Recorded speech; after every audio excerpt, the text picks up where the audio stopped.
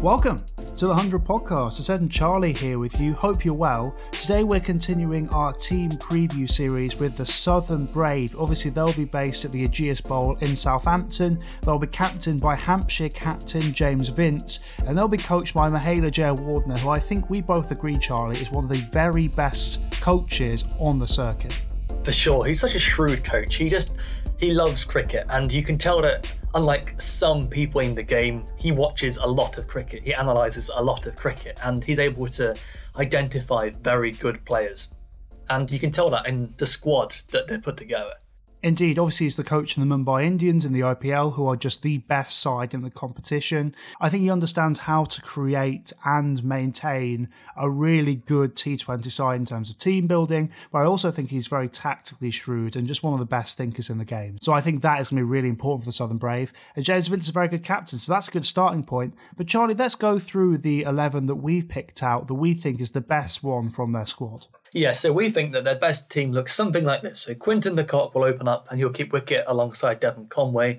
James Vince at 3, who captains. Then Delray Rawlins, Andre Russell, Ross Whiteley, Liam Dawson at 7. And then Jofra Archer, Chris Jordan, Jake Lintott and Tymor Mills.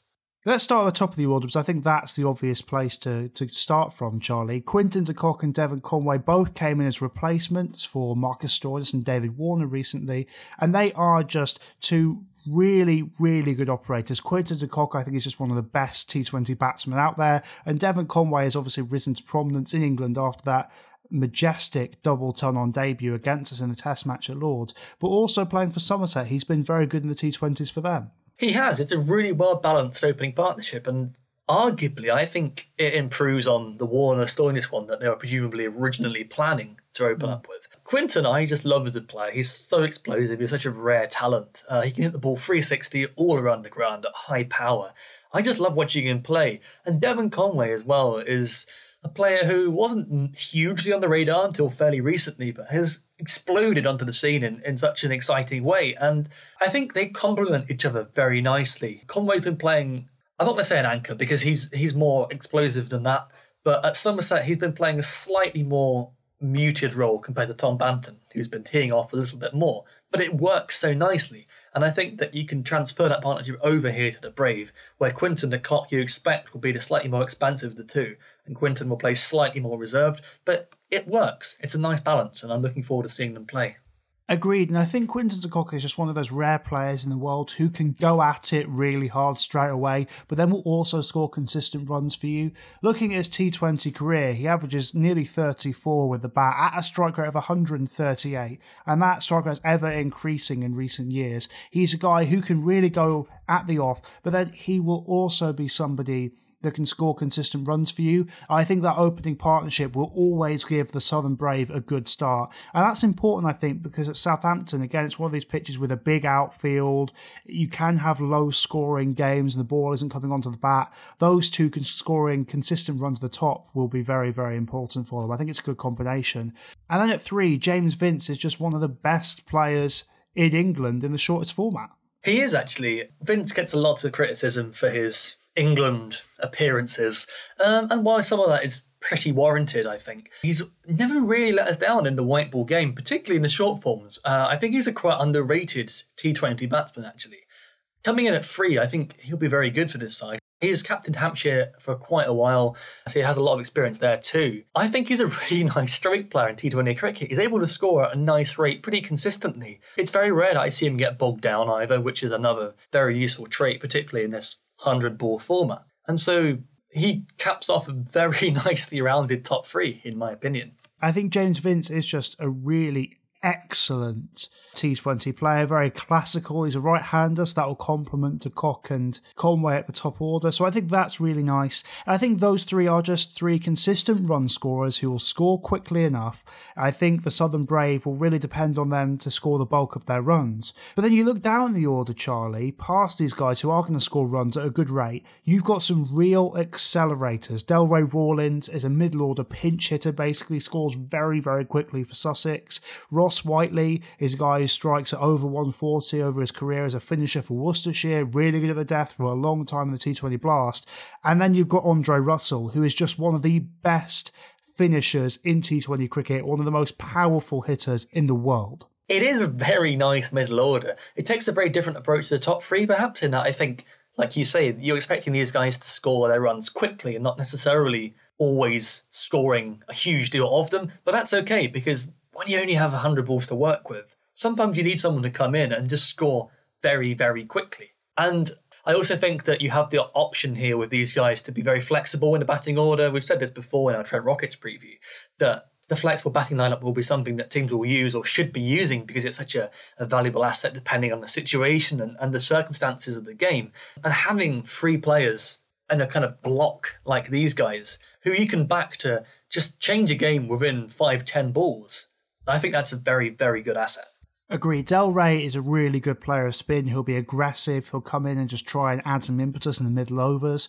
Then obviously Ross Whiteley's great at the death against quick bowling. And Andre Russell is just, I think, the most explosive finisher in T20 cricket. He was the IPL MVP in 2019. He averaged 56 in the tournament at a strike rate of over 200. This guy is one of the most dynamic players in the world. And I think in the 100, where maybe you look at some of the seam attacks, they're a bit weak, maybe we're not sure about the death bowling, he could be someone that just sets this tournament alight. Oh, absolutely. Andre Russell is just, I don't have the words to express the ability that Andre Russell possesses with the bat. I just love watching him play, and I think having a player of that quality and that rare skill set playing in this tournament in English domestic cricket is so incredibly exciting. I know that the Blast has always attracted, big hitters and big names like Chris Gale, for example. But Andre Russell just has the star quality. He has that appeal about him, both in terms of an on-field cricketing sense, but just off-field as well, even marketing-wise, and just his power. I'm excited. I want to see him play. He's just an exciting man. I just think he's very cool, like a lot of the West Indian T20 stars these days. Very relaxed, very cool, just a good guy, but also so explosive and so competitive. There's a real fire in his game. And I think it'll be interesting to see how they use him, because you probably want him batting at 4 or 5. Make the most of him in a tournament like this. So it'll be interesting to see. Following those guys in the middle order, then you've got Liam Dawson, Jofra Archer and Chris Jordan. I think Liam Dawson is more of a calming presence, but then he's a guy who can accumulate runs and score quickly when necessary. Jofra Archer is a very clean hitter of a ball in T20 cricket, as is Chris Jordan. The batting's deep, and I think what's exciting is that if there are early wickets, if maybe Delroy Rawlins doesn't come off, maybe Andre Russell gets out early, and suddenly you're looking at some wickets falling, they have some real depth to their batting without sacrificing their bowling attack, which I think we can both agree, Charlie, will be one of their big strengths. Let's start with the seamers. Jofra Archer, just one of the best T20 operators in the world. Chris Jordan, obviously a mainstay of the England side. And Tymor Mills, a guy who probably should be in the England mix as well. There is a scenario, I think, where the T20 World Cup comes around this year, and those guys are the starters for England. Yeah, agreed. I think Tymor Mills is one of the best death bowlers in the game, actually, and I think it's pretty weird that he's not playing for England as much as he is. I know he's had his injury setbacks and all, but his skill set is so high and so rare, and I just think he's such a good death bowler. He has so many variations at the end, and he did come up clutch more often than not. Chris Jordan's had his fair share of struggles for England lately, but at this level, I still think he has the ability to make it count and be a good option. I don't even need to say how good Jofra is at the death. So they've got that really, really locked down. These guys can all do a very nice job up top too in the power play, and I'm backing them all to do a job in the middle order should they need to, although I think they have other options there as well. So with those 3 guys, you've got a very, very nice seam bowling attack. Probably the best in the tournament, I'm going to say. I just don't think any other team has 3 genuine domestic players who can all bowl at the death. Like Mills, Jofra and Jordan are all really good death bowlers in domestic cricket. I think Chris Jordan is overrated as a T20 death bowler. I think he is overrated, but in T20 cricket at a domestic level, I still think he's very good. So it's amazing that they have all these 3 guys who can all bowl at the death, all really add something there and bowl some serious pace. Jofra is lightning, Tom Mills is lightning, Chris Jordan's pretty quick. So I think this pace attack is just really special, and I think Tymor will see in the power play. I think Jofra will see in the power play as well. So I think this seam attack is just ready to light the competition up. What they do have, Charlie, is 2 spinners who are ready to complement them in Liam Dawson and Jake Lintott. Liam Dawson is a guy I think we may see bowl some overs in the power play. Yeah, agreed. He's really good at just tying down opposition and getting a few really cheap, really quick overs through early doors. And Linter as well, he was the wildcard pick. I love what he has to offer. The left arm leg spin is such a lovely skill to have. It's so rare. And I think a lot of teams might not have a great deal of info and background about him. So he's going to be a very unusual one. But I think he's very complementary. He spins it the other way to Liam Dawson. So you have nice matchup options there. And don't forget as well, Danny Briggs and Max Waller are also in the squad. And so you have options for matchups. And I suspect those guys will come into the side on a few occasions, depending on the opposition. I think Jake Linton will start over Danny Briggs, but I just think he offers a slightly rarer skill set in the middle overs, turns it both ways.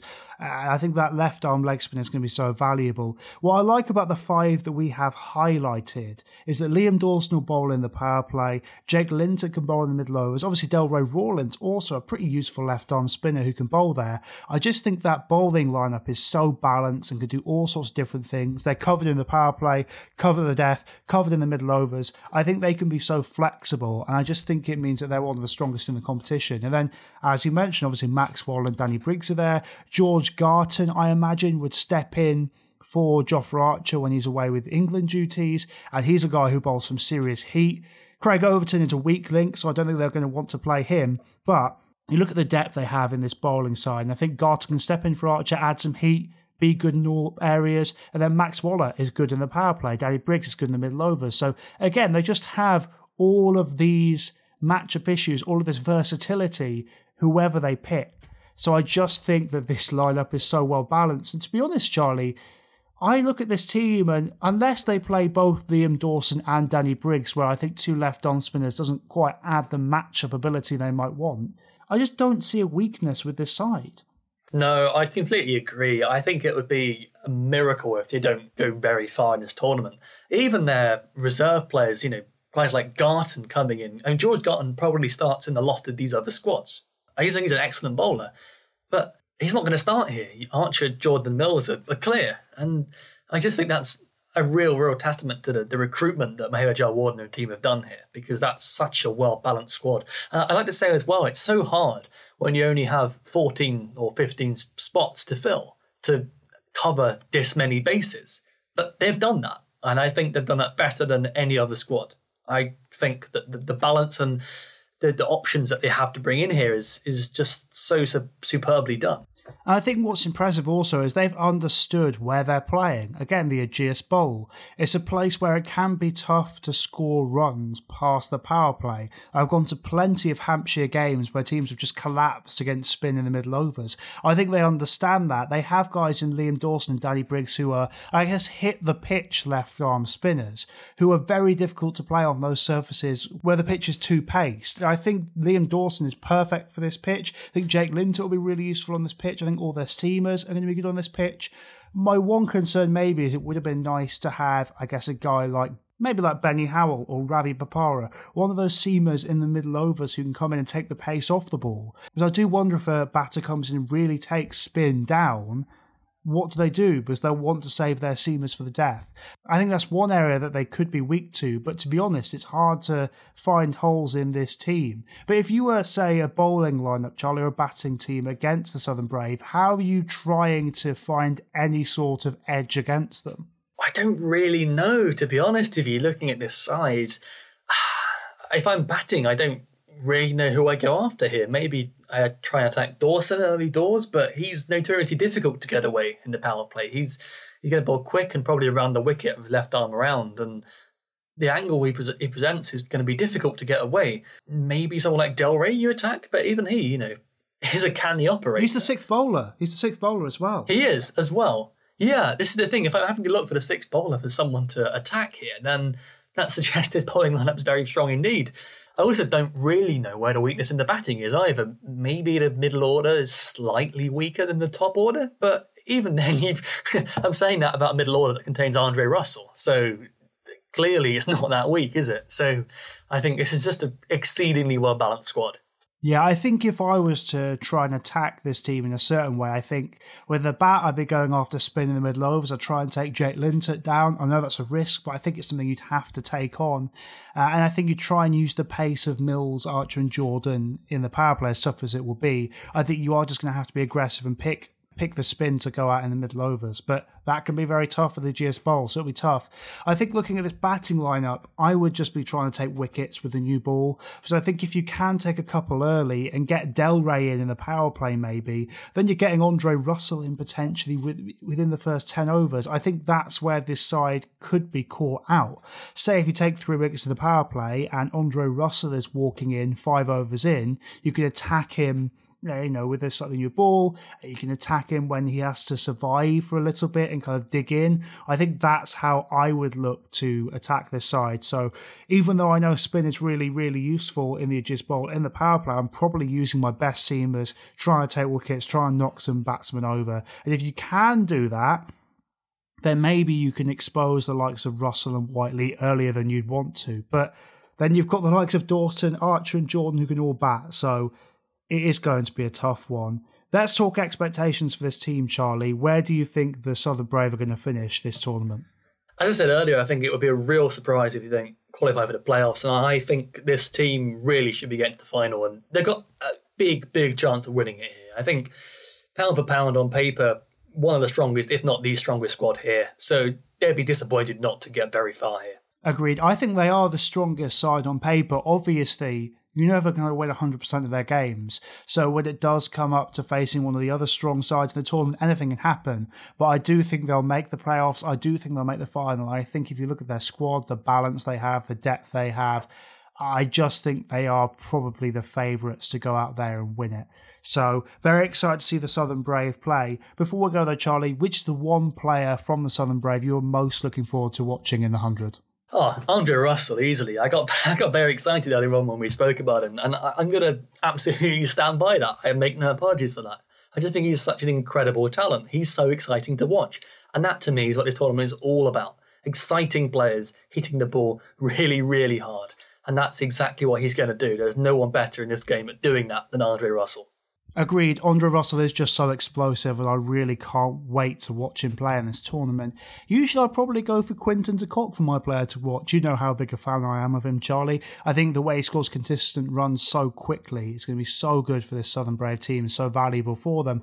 But let's talk about Jake Linter. I just think he's going to be so valuable in this tournament. I know it's a wild card pick, but I do think that he's someone who's going to see significant playing time. He's a 28-year-old who's only played 21 T20s, and you might think, well, where's this come from? But his stats are incredible. He's got an average of under 20, an economy rate of 6.77 in 21 innings. He's really tough to get away, and as a left-arm leg spinner, you just don't see many of them out there in the wild. There are very few left-arm leg spinners playing in professional cricket, and I think that rarity, I think the fact that players haven't worked him out yet could be really valuable. So I'd expect Jake Linter to be really, really prominent in this tournament, to probably be one of the breakout players. So there we are, there's our preview of the Southern Brave. We're very excited to see them play in this tournament, and it's one of many team previews that we're doing. We're doing a preview for every single team, so make sure to check that out. Check out our Twitter page as well, it's @podcast100, loads of great content on there. And please review, rate and subscribe to the podcast. It means a lot to us. But thank you very much for listening. We'll talk to you next time.